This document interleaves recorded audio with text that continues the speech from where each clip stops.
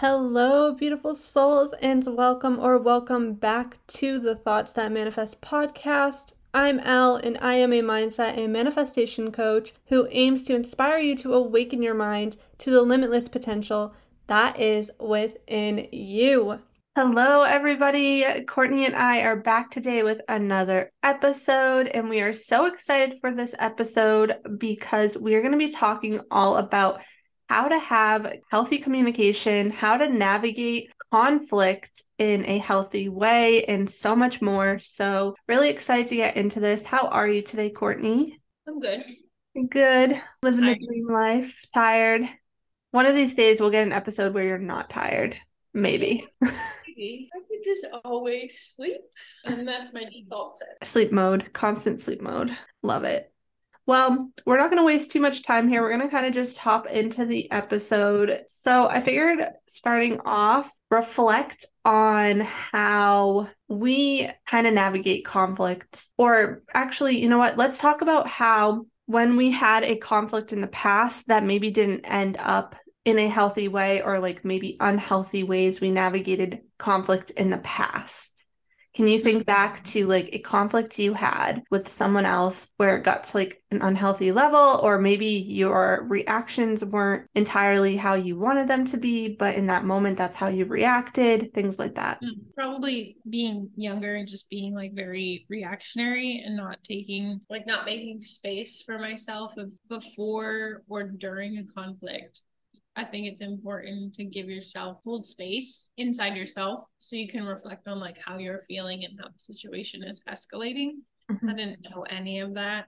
So I would just get really angry and it would become like dysfunctional screaming matches with like my sister, or like me and my sister would like physically harm each other. Like we'd literally get in like fist fights and stuff, because that, first of all, that was like how we grew up. That's what we knew as communication, which isn't healthy, which obviously we don't do anymore. But yeah, like not being taught how to process your emotions at all. So I think the other thing that's really useful is like if you can learn to process your emotions even like as you're experiencing them. I know my own communication style is more along the lines of when there's a conflict, it's more along the lines of, okay, I need time to process how I feel and then communicate what I'm feeling. And that can be difficult, I think, in certain situations like work situations, because everyone expects everything like immediately. And so a lot of the time at work, I think my style could be seen as more avoidant. Not that I'm actually avoiding it, but just because I don't have the time to process how I'm feeling as conflict arises. I'm just like, okay, I'm just gonna do what I need to do, that like do my work that needs to get done. Because I don't even have like time to sit with this and reflect. I've just got to get stuff done. Yeah, it's really interesting because it's like you know in yourself that you need that time to reflect, but with the work environment and the job that you have, you don't have that time to reflect. So instead, you kind of push your emotions aside and just keep doing your job. Whereas in like a relationship situation, like you and Trevor, for example, you are more likely to have that time to be able to process and have healthier conflict. So that would be really interesting to kind of think about how you can improve conflict at work when you're not necessarily able to have that time and space. Have you ever thought about that? That's so interesting. No, because all that happens at work is I get like this immediate, when I think about addressing the conflict at work, I also get anxious because it's a lot of people that I don't necessarily know how they communicate. And it's really difficult, I think, communicating with people you're not comfortable with, because you also don't know if they can communicate and if they're honestly mature enough to want to communicate in a healthy way.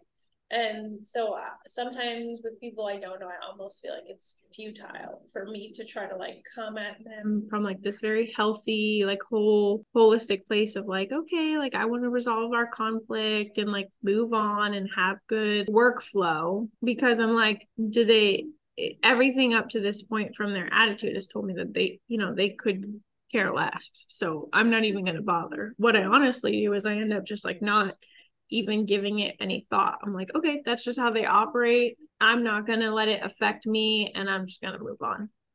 Yeah, that's really interesting. And I think super helpful to kind of think about as well, because I think one of the most frustrating kinds of conflict is conflict with a stranger or conflict with someone you don't know very well, because, like you said, you don't know how they're going to react in conflict, how they're going to handle it, how they're going to communicate. And If yeah, they at that, even want to actually have a healthy interaction, or if they've even been taught like the difference between dysfunctional communication and healthy communication. yeah, 100%. And in that point, it's like usually when I'm in a situation like that, I have to kind of remind myself, like, okay, the way that they're reacting right now, it's not a reflection of like who I am. It's a reflection of who they are. And how I choose to react to their actions is a reflection of who I am. So let me take control of my reactions real quick, check myself, Real quick. and not take it so personally. Honestly, one thing that I've realized is that half the time when people aren't able to have healthy communication during a conflict, it's usually because they feel either attacked or the conflict at hand is triggering this wound connected to their self-worth. So automatically they're like, I'm worthless, and they go into defense mode. I think the language is pretty important.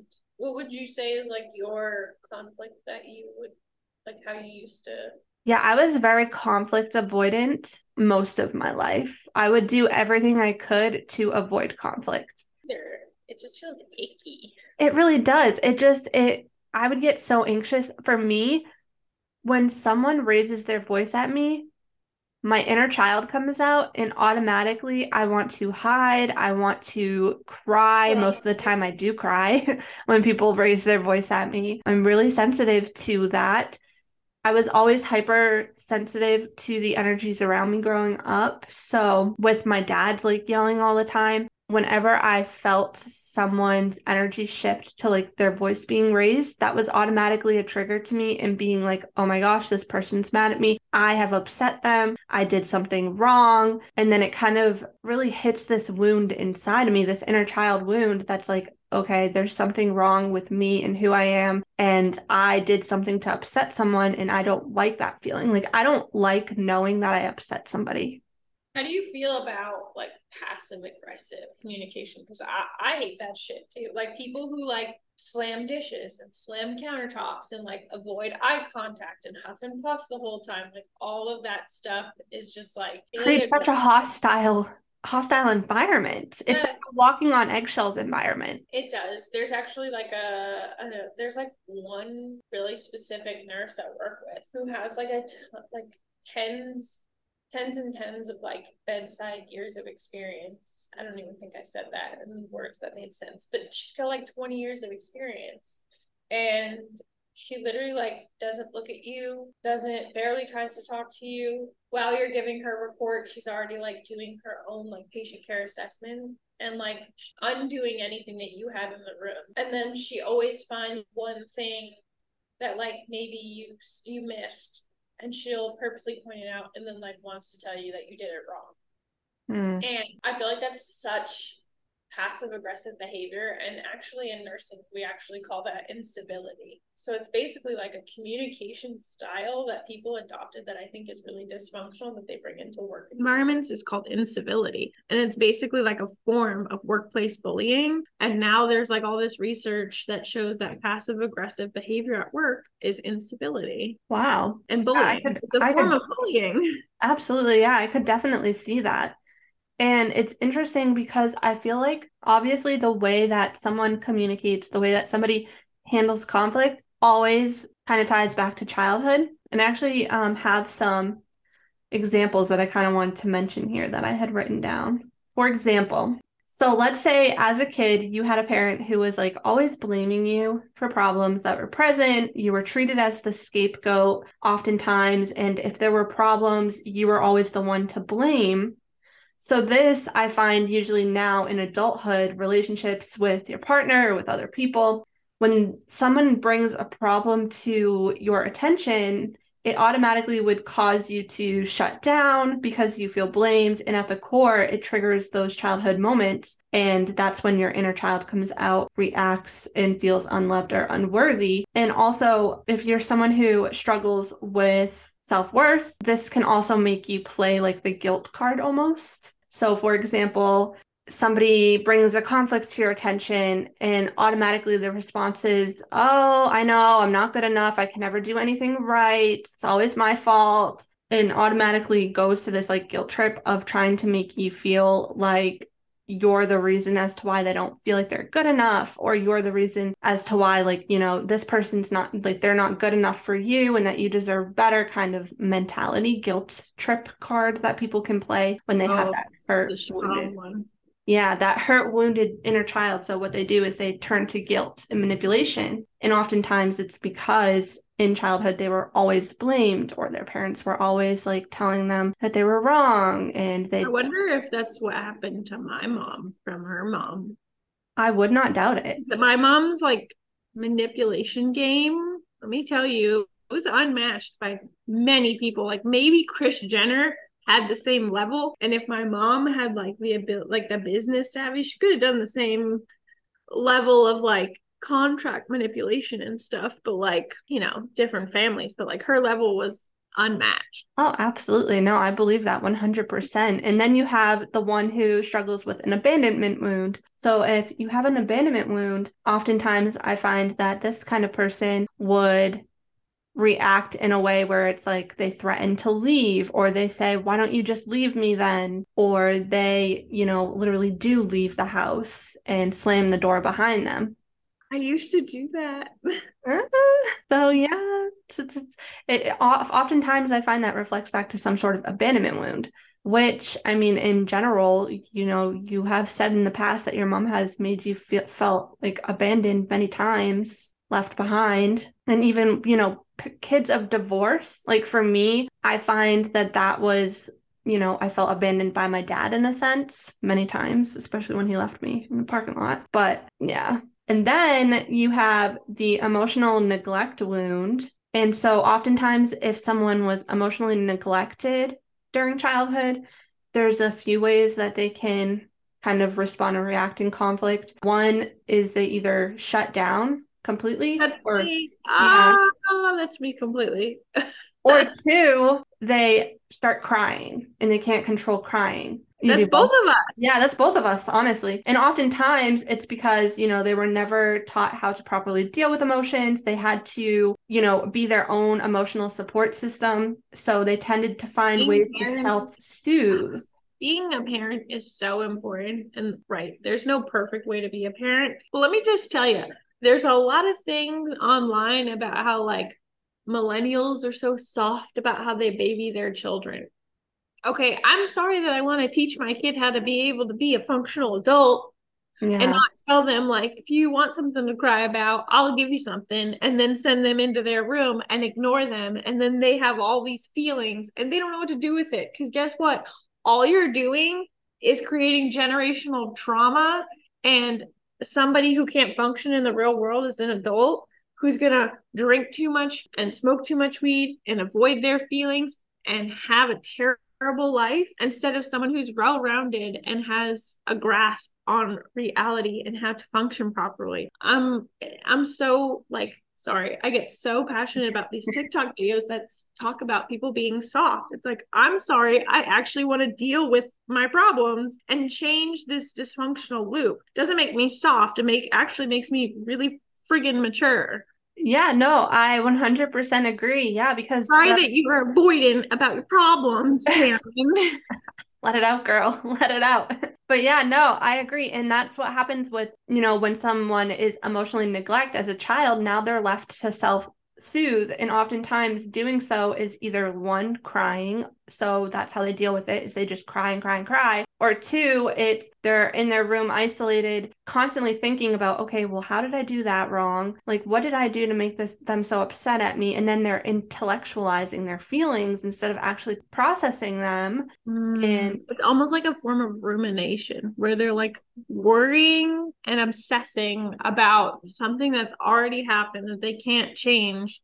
And even some people will obsess and ruminate about social interactions and judge themselves so harshly that they actually, instead of processing the reality of what happened and how they really feel, they'll actually start to create like a false narrative where the other person, their ego comes in, and now the other person is actually like their enemy, which is also super dysfunctional. Absolutely. And then you have, the children who dealt with a physically aggressive, abusive environment. Now, I am not a psychologist, a licensed therapist, or anything. So this is just me on like an outside perspective, because I was around a lot of like people in my life who were physically like abused growing up. And I have been in environments where conflict like that, physical aggression, was relevant. And so I find that a lot of children who grew up in environments like this or around environments like this have a lot of stored anger from the past. And so when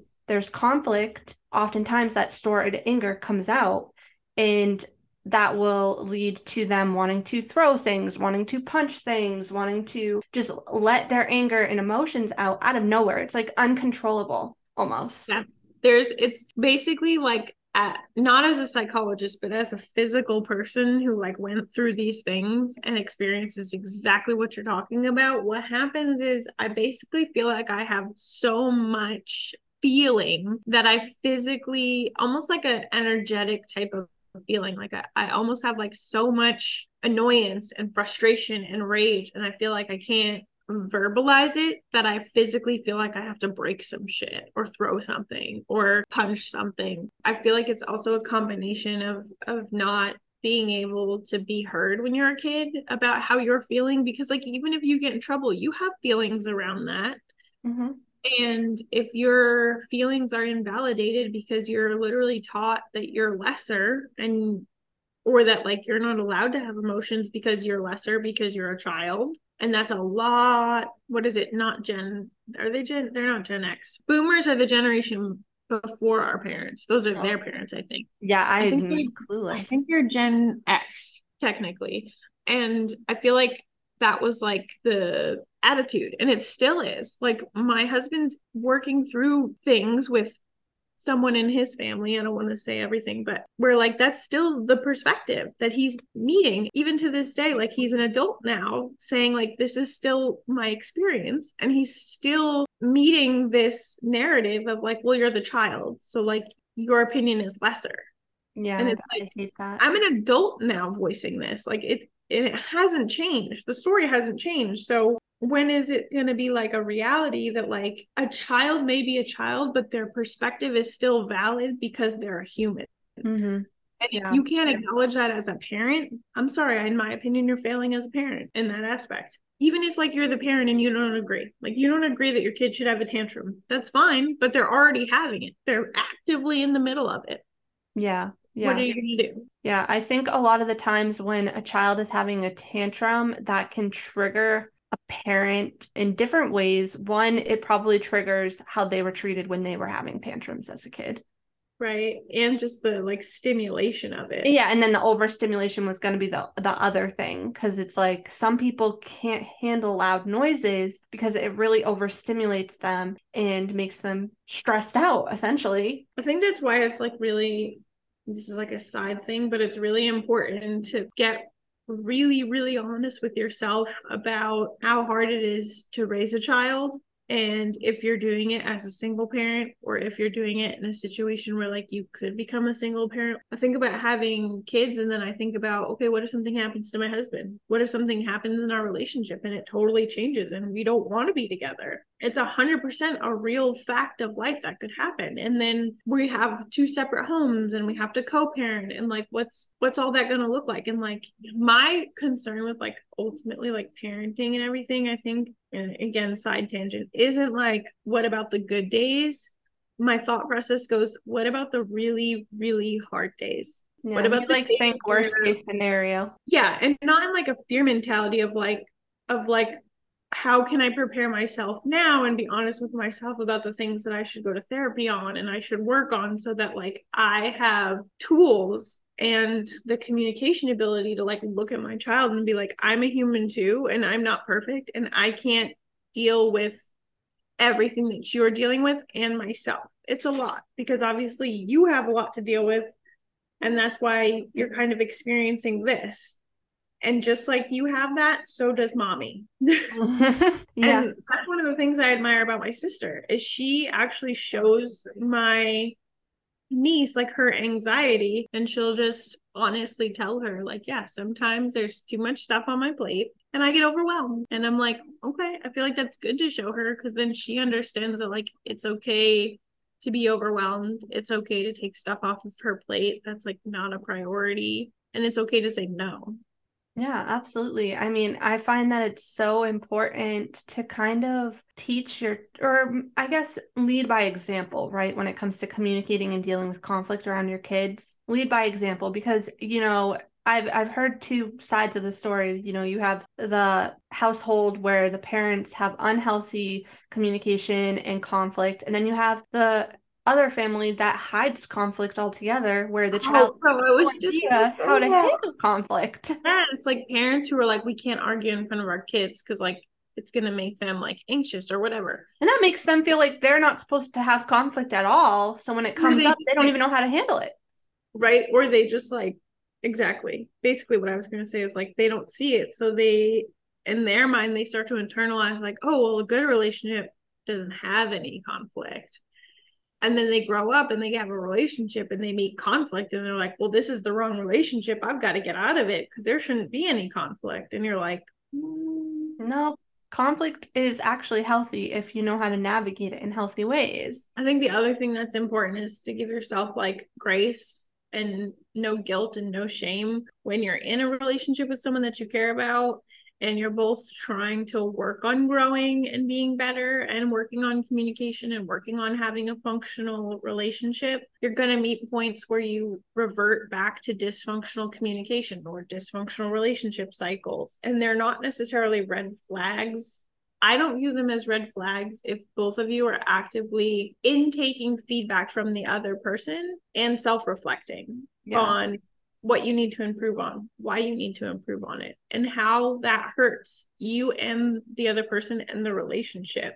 Absolutely. Having healthy conflict, I think, takes a lot of accountability. And I think that's what a lot of people are afraid of, is taking accountability. Because again, when people take accountability, it means they're saying, okay, I have flaws and I'm wrong. Yeah, and it messes with their self-worth. Like think about somebody who grows up and like they don't have an intact self-worth, like you were talking about. One of the first communication styles where they take like if something is wrong is like, oh, I'm not good enough. They're gonna literally run wild with that and be like, well, if I admit that I did something wrong, then that means I'm not perfect, which means I'm not good enough, which means, and that could send them down a whole depression spiral. Yeah, spiral, absolutely. So I think, when it comes to navigating conflict in healthy ways, step number one would be having an open conversation with your partner when you're both at a like neutral space, not in the midst of arguing, but like when you're just sitting there together, having an open conversation about your communication style, how you prefer to handle conflict, even, getting deep and talking about like where it might even stem from, like how you handle conflict, where it stems from. I actually kind of politely disagree. I actually think that the first step in like my perspective would be self-check-in. You need to check in with yourself and get real about your ability for accountability. Oh, well, I mean, yeah, that was besides the point. I meant like when you're with your partner in general. Oh, okay. You two together. But the self-check-in, absolutely, always. And then I think you were about to get to it, is like when you are having conflict, to kind of observe yourself as like an outside person too, and be like, okay, like how am I handling this even after the fact? And then be like, okay, how did I handle that? And then you can talk through it with your partner and be like, well, why did I handle it like that? Like what led us to this point, you know? Yeah, Like, absolutely. that's really And powerful. reflecting on your triggers really and being like, well, why did I internalize 100%. so much? And then I would say ask yourself, have I been creating a safe space for my partner to feel like they can communicate the conflict to me? Because I find a lot of the times there's a lot of not safe, like that safeness is not there in a lot of relationships because of the way that one partner may react when a conflict is brought up. So you have to be really honest with yourself, like you were saying, that self check-in. Am I creating a safe space where my partner feels safe to bring up conflict to me? Because if not, your partner will probably never bring up conflict, and therefore it leads to resentment. And then eventually your partner is going to, start to distance themselves from you. They're not going to feel as connected to you. The attraction might go away, and you might even find that your partner's criticizing you constantly because of that resentment. I wonder, I feel like you've talked about this before, and I've done it too. The opposite of that is that, like, if you come from like an abusive home, whether it's like physical or like verbally, emotionally abusive, even if your partner does create like a safe space where you can voice how you're feeling or like what's going on, you still revert back to feeling unsafe. Like, there's been plenty of times where like I've told my husband that I'm like worried he's gonna yell at me or scared he's gonna like hit me or something, and he's like, I would never do that. This is like an open space. Tell me how you feel. Like, I'm not going to get mad. I'm just going to take stock of like your perspective and then think about, okay, well, how did that actually happen? And like, why? And I'm like, oh, I thought you were just going to get mad and yell. And he's like, why would you think that? Yeah, no, because you were so used to that reaction for so long that it's like that's what your ego is familiar with. So it prepares yourself for that reaction, even if that's not necessarily going to happen. Right. And that's a lot for a person to have to work through as well, is getting to a safe space within themselves. We all need to go to therapy. Oh, I mean, of course, therapy is super helpful. You have to talk about what you went through. Even like I hear like brain spotting therapy can be really helpful. What the heck is that? It's like something crazy. I don't know if it's called like EDMR or something. I could be saying that wrong, but it's like they do this brain spotting thing through some sort of eye thing. I don't even know. It's like eye therapy, or I don't even know. But you should look into it because I heard it works really well for intensive, like abusive traumas, things like that. EMDR, online eye movement therapy. I'm just doing a quick Google search. Supposedly it works pretty well. Eye movement desensitization and reprocessing therapy is a mental health treatment technique. This method involves moving your eyes a specific way while you process traumatic memories. EMDR's goal is to help you heal from trauma or other distressing life experiences. I'm just saying, I've heard that it's worked very well for a lot of people. That's interesting. That says people use it for PTSD, anxiety, childhood trauma. That's pretty cool. Check that out if that feels like it calls to you at all. I really want to do breath work, but like, I don't know why it makes me feel like icky, and maybe I should explore this, but the idea of going to like a full like breath work class of like 40 people and having people like scream and cry in the middle of their breath work just makes me feel icky. Like, if I'm going to do breath work, I honestly like want to do it with one other person and maybe people I'm like comfortable with. I'm not necessarily in a place where I could be in a room with other people who are like having an emotional breakdown through their breath work and feel comfortable enough to have my own. My question to you would be, do you get uncomfortable with other people's emotional pain? I think I'm just uncomfortable with like strangers knowing my emotional pain as I'm feeling it, if that makes sense. Okay, yeah. So you don't mind other people's emotional pain, like being around it, but you don't want them to see your emotional pain. No. So like, I'm not comfortable with strangers having all of those feelings, probably because I can't do anything to help them. And I think like I would be so distracted by that I couldn't actually express myself properly. Like, if I did it with you and you were having an emotional breakthrough,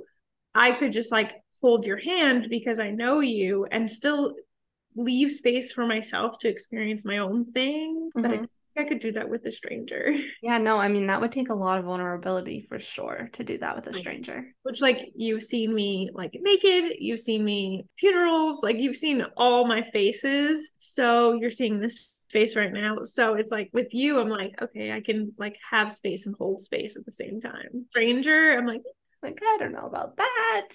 Yeah, no, I mean, I get that for sure. And I think sometimes those kinds of environments are specifically created for people to let out their emotions without anybody feeling like they have to do anything, though, to help them. like if everyone else it is has pressure. a deep emotional reaction and I'm just chilling, I'm gonna be like, what's wrong with me even more? True. No, I mean, I get it. Yeah, 100% do what makes you comfortable, honestly. But yeah, that makes a lot of sense. So let's talk a little bit about how to navigate those uncomfortable conversations when conflict comes up or when there's conversations that come up that need to be addressed. And one example that I kind of had put down was... You have like the best one ever. You already told me about it like a week ago. I wonder if you're going to say it now or after. So the example that I had put down, I was like, let's say, for example, I went up to my husband and I was just like, hey, I feel like lately we haven't been spending a lot of quality time together. I would love to spend more time with you.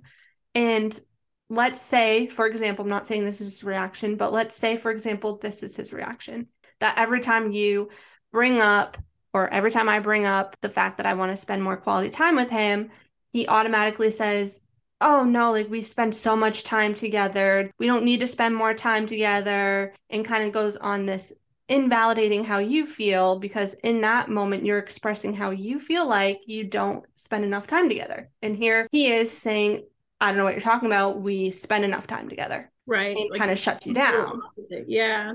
That is invalidating. It makes you feel as if you're asking for too much. So what I think is going to be really important in a scenario like this is why marriage relationships, it takes compromising. And so instead of saying something like, I don't know what you're talking about, we always spend time together, it's important to acknowledge that, they could spend more time, but also holding the boundary of still needing their own alone time. So a response could be, I'm definitely willing to spend more time with you, but it's also really important for me to still have space to focus on my hobbies. Let's see if we can find something that works for both of us.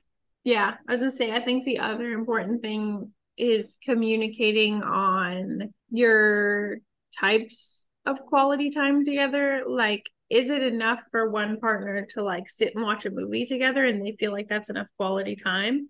Or does the other partner consider more of like eating dinner, like cooking and eating dinner without phones and without a TV on where they're like talking? Is that quality time? Yeah, that is so important to kind of understand like what your Right. definition of quality time is. You guys could be sitting down on the couch watching TV every night together before you go to bed and then dozing off and still feel, and one person could be left feeling like, well, we didn't spend any time together. We just watched TV and went to bed. Yeah. And so in one person's mind, they're like, well, we spend every single night together. What are you talking about? When really it's not about how much time, it's about what you're doing together. Yes, exactly. And I think that's where this whole concept of the simple fact that your reality is not everybody else's reality. Same thing in friendships. Yep. Because you and I have had even discourse in our friendship, because I am a chatty person who likes to do stuff with people. And for you, just being around and in the same space as someone can be a lot of quality time. So both of us over the years have had to adjust where you when you are here, you're willing to like go out and do more things than maybe you would on your own, because you know that like experiencing things is part of my quality time. Mm-hmm. But they're also draining for you. And yeah, so it's like finding that balance. Yeah. And then for me, sometimes I feel like we're not actually doing anything if we're home, which I mean, I think this has also changed now that I've gotten older and my life has changed. But like, I felt like we weren't doing anything. And I was like, well, we're not spending any time together because we're not doing anything. And you're like, I need to be doing an activity. You're like, it's okay to not do anything. And in a good way, I feel like it also pushed both of us to reflect on like for me, it definitely reflected on me, like wanting to be more okay with being home and being okay with like, no, you need to rest, and resting with someone you care about, it can be quality time. Yeah. And that was a big deal for me because I always felt like, well, if I wasn't actually doing something, then I'm doing nothing, then I'm lazy. And you kind of changed that perspective for me.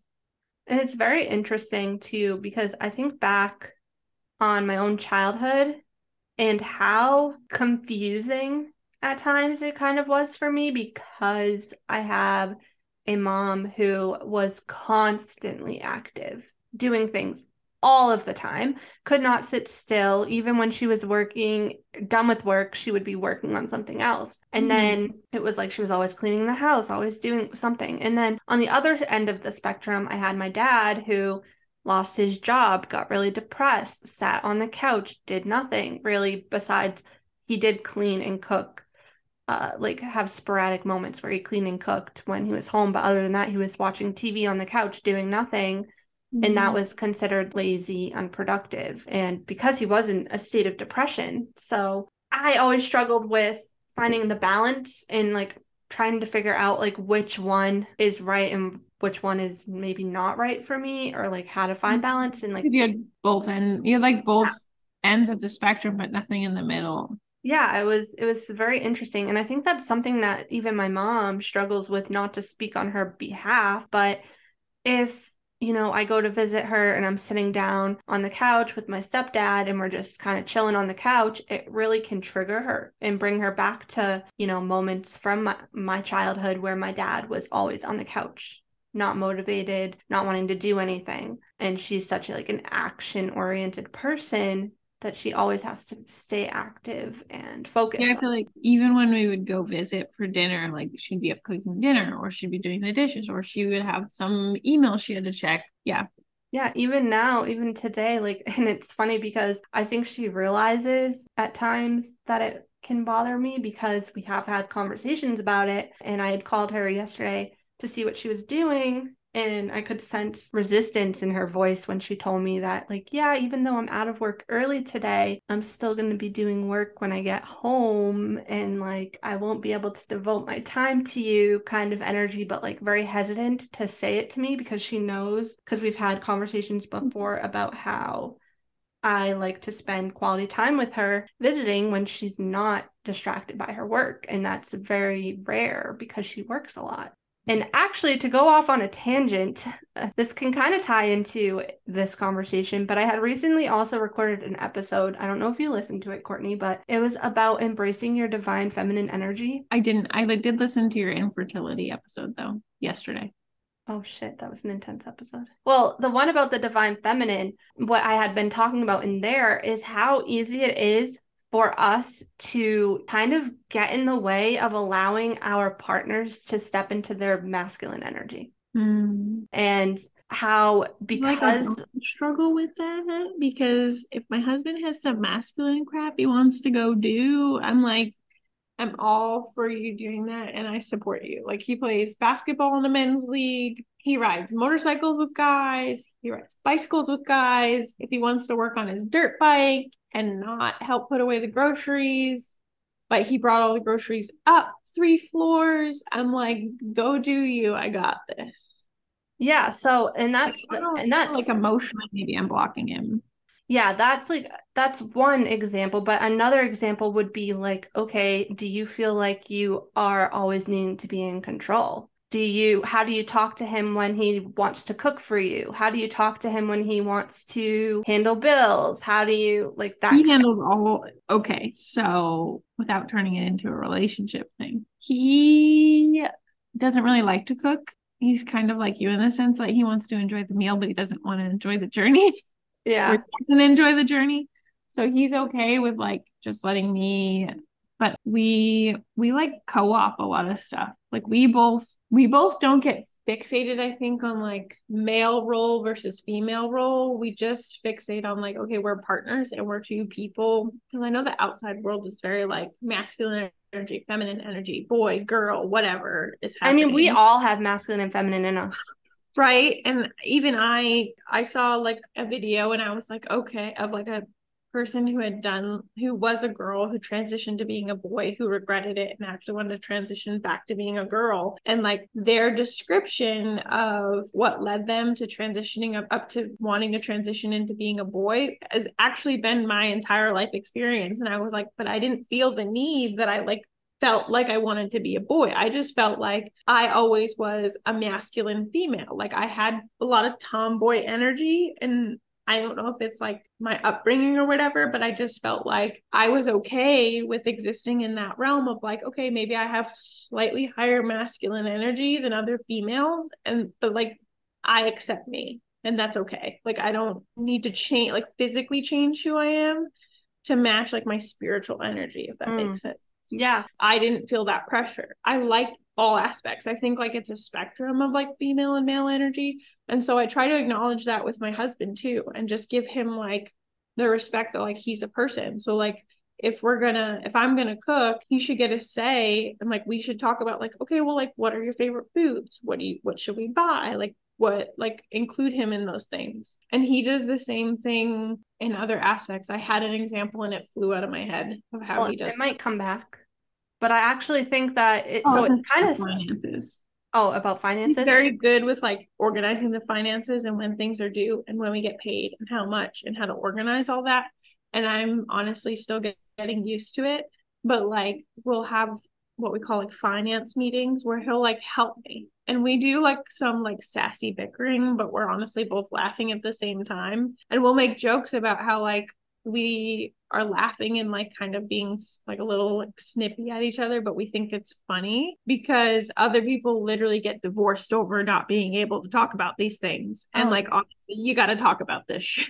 Oh, yeah, absolutely. Well, it sounds like you have a good grasp on your energy then, but for me, it's something that I've struggled with. And what I've realized is that growing up, I was always kind of shown the example of my mom, who was always on the go, taking care of everything on her own. There was never really, like, she would search for like a guy to help her, but like they were always the wrong guy until she met my stepdad. But when she met my stepdad, I was already moved out of the house at that point. So I didn't see that relationship. I mostly just saw her in these relationships where they were unhealthy, toxic, and she was always having to provide and be the provider, be the caretaker, be the nurturer, be all of it in one. And then because I was modeled that, I think it created some trust wounds within me where letting go of control and allowing my husband to take the lead in certain things really stresses me out. And so I'm not even giving him the space half the time to kind of show up and take on certain roles that maybe he wants to take on or display energy that he wants to display because I'm too much in control and afraid to let go. Like anxiety around it. I think it's about like, I think it's important. I'm sure you already have, but I think like just speaking in terms of like other people who might hear your thing and be like, oh shoot, that's me. I think it's just important when that happens to be really honest with your partner about it. And vice versa, like if you're the person who feels like you want to show up in certain ways in the relationship and like you're not getting to, just prompt your partner and be like, hey, like, I'd like to show up in like X, Y, and Z ways in our relationship and make it more of a partnership versus like you taking everything on. Because like one, I don't think it's good. Like I don't want you to feel pressure to take everything on. And two, like, why do you feel that way? Like maybe I haven't said anything like up to this point, but like I'm here, it is a partnership. Like let's do this shit together. Yeah, exactly. And like you said, yeah, I have had these conversations before, and then I realized it is a me problem, essentially, and having to do that inner work and allowing myself to let go and not need to be in control of literally everything. And I think it also just stems back to just living a very hyper independent childhood and being the older sibling and just, yeah. I do have a lot of control mindset around cleanliness. Oh, yeah. Yeah, which my husband kind of shares, but not at my level. And he's had to just like stop me in what I'm doing and give me a hug and be like, you need to reset because it's not life or death. I mean, that was one thing that me and you struggled with when we lived together. Yeah, because I'm just clean. I'm not messy, but I'm definitely super lenient. And I think it's because I'm like, I watched how crazy obsessed my parents were with cleaning that I was like, I can't be like that. yeah. And then I'm the opposite, where like my house had like at one point there were like probably 13 to 15 people in a 3-bedroom family house. And there was no control, no say. Everything was super messy. Like I remember multiple times like having to like clean out behind our entertainment system because not only was it full of like pet fur, but like the pets had like peed and pooped back there. And now the wires were broken and the stuff didn't work. And that kind of stuff, I think, probably traumatized me. Oh, So yeah, now absolutely. I'm like, now that I have my own space and I kind of, my husband's really great about honoring these things and protecting like outside perspectives. Because recently he's had some family members be like, well, I know what it's like to live with her because you can't even have a cup on the counter because she'll put it in the sink. And he's like, well, you don't know how she grew up. And now that she has control over her own space, yeah, she's just really responsible. And that's, that's her choice. And she just respects that, like, this is our home and she wants to keep it nice. And I'm really appreciative that, like, he sees and understands how much of a struggle that was. But at the same time, he might be enabling me just. Yeah, I mean, and I think about your natal chart, not to like mention astrology, but every person that I know with their moon in the 6th house has struggled with this because Organizing. oh yeah, the 6th house, it rules over organizing, health and fitness and your day-to-day routines. The internet doesn't help, okay? I can't go online and watch people color code their refrigerator and not come home and have a huge desire to do the same thing. It's Yeah, so yeah. satisfying. Well, because your moon is in the 6th house, you find emotional fulfillment through those things, through your health, through fitness, through working out, through organizing. Like you need to be in a stable, organized environment and you need to feel healthy and you need to work out in order to feel good emotionally. It's just in your nature. The moon in the 6th house represents that. But you're talking about like having a healthy balance. There are times where like I used to be the mentality of like, oh my God, like there's dishes in the sink. I need to wash them right now. Like the sink needs to be clean. My sink is full of dishes right now. I'm And proud of you. I do not care. Okay, I cooked and I am tired and those are gonna stay there. And they're not my chore. So I'm not gonna do So them. then my question to you is when Trevor is feeling tired and there's dishes in the sink, do you react the same way to him or do you get mad at him? Actually, no, because he was tired and he slept in today. And I woke up and I looked at all the dishes and I was like, I have the energy to do these and I could do some and I could help him out. Or I could leave all these here and be like, screw you, because it's your chore. Or I could get mad and go wake him up and be like, can't believe you haven't done any of your chores and you've been doing all your hobbies. And I did like a little self check in when I was cooking, which is why I like cooking because it gave me that grounded space. And I was like, okay, he's tired. I have time. We can always talk about this later about him, hey, don't overload yourself socially that like you're not handling your responsibilities because at the same time, like should be holding, each other accountable, like if you're overbooking yourself socially and you're not doing like your adult things to adult your life, you got to find good balance. And I was like, in the short term, I'm just going to help him out because he's tired and he needs his rest. And I want him to rest. Oh, there you go.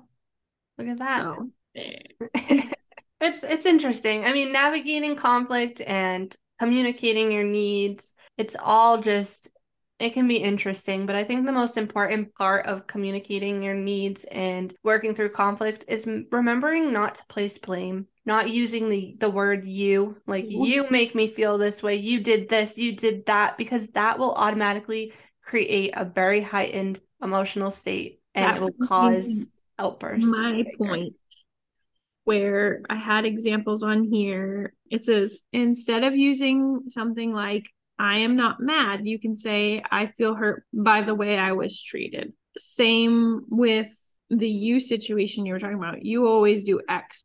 You don't consider how I feel. And this talks about how like the person can no longer focus on your actual message and instead they stop listening when you say you and they internalized that. And now they're on this defensive track, which is what you were talking about. And instead switching you to I. So you can again say, like, I really felt hurt by what happened last night. I was confused at why you felt upset.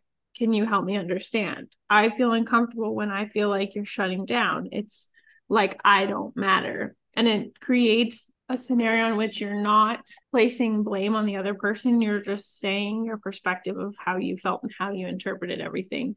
I think that makes it easier for the other person to understand where you're coming from and maybe even like understand themselves and their shortcomings. Yep, 100%. And ultimately realizing that how you experience a conflict is going to be a different reality for how someone you're conflicting with experiences the conflict, and kind of being open to their perspective as well, and realizing that like they could be experiencing the emotions of the conflict differently than you did. Even if you know it's the same conflict you're focusing on, people can still have different experiences surrounding that conflict.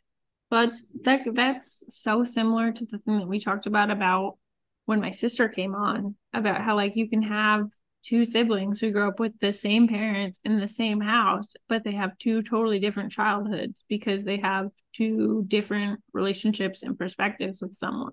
Exactly. And the same thing happens with like you in a conflict. The other biggest thing that my husband actually taught me was that when you have a conflict, and this can apply to any type of relationship, could be our friendship, even sisters, brothers, anyone, is understanding that there's both of you and then there's the problem outside of you. And it's not you guys as enemies pitted against each other. It's you guys working as a partnership to find a resolution for the problem that's external to both of you.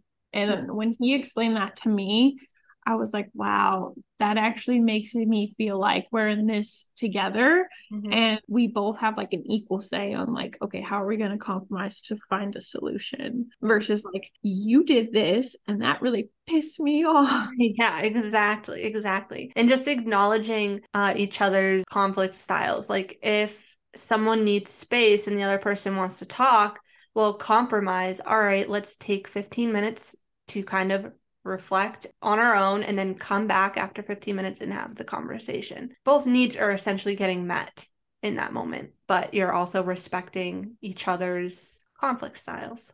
So yeah, I think that was a great episode. If you have anything else to say, you can, but I feel like we talked about a lot.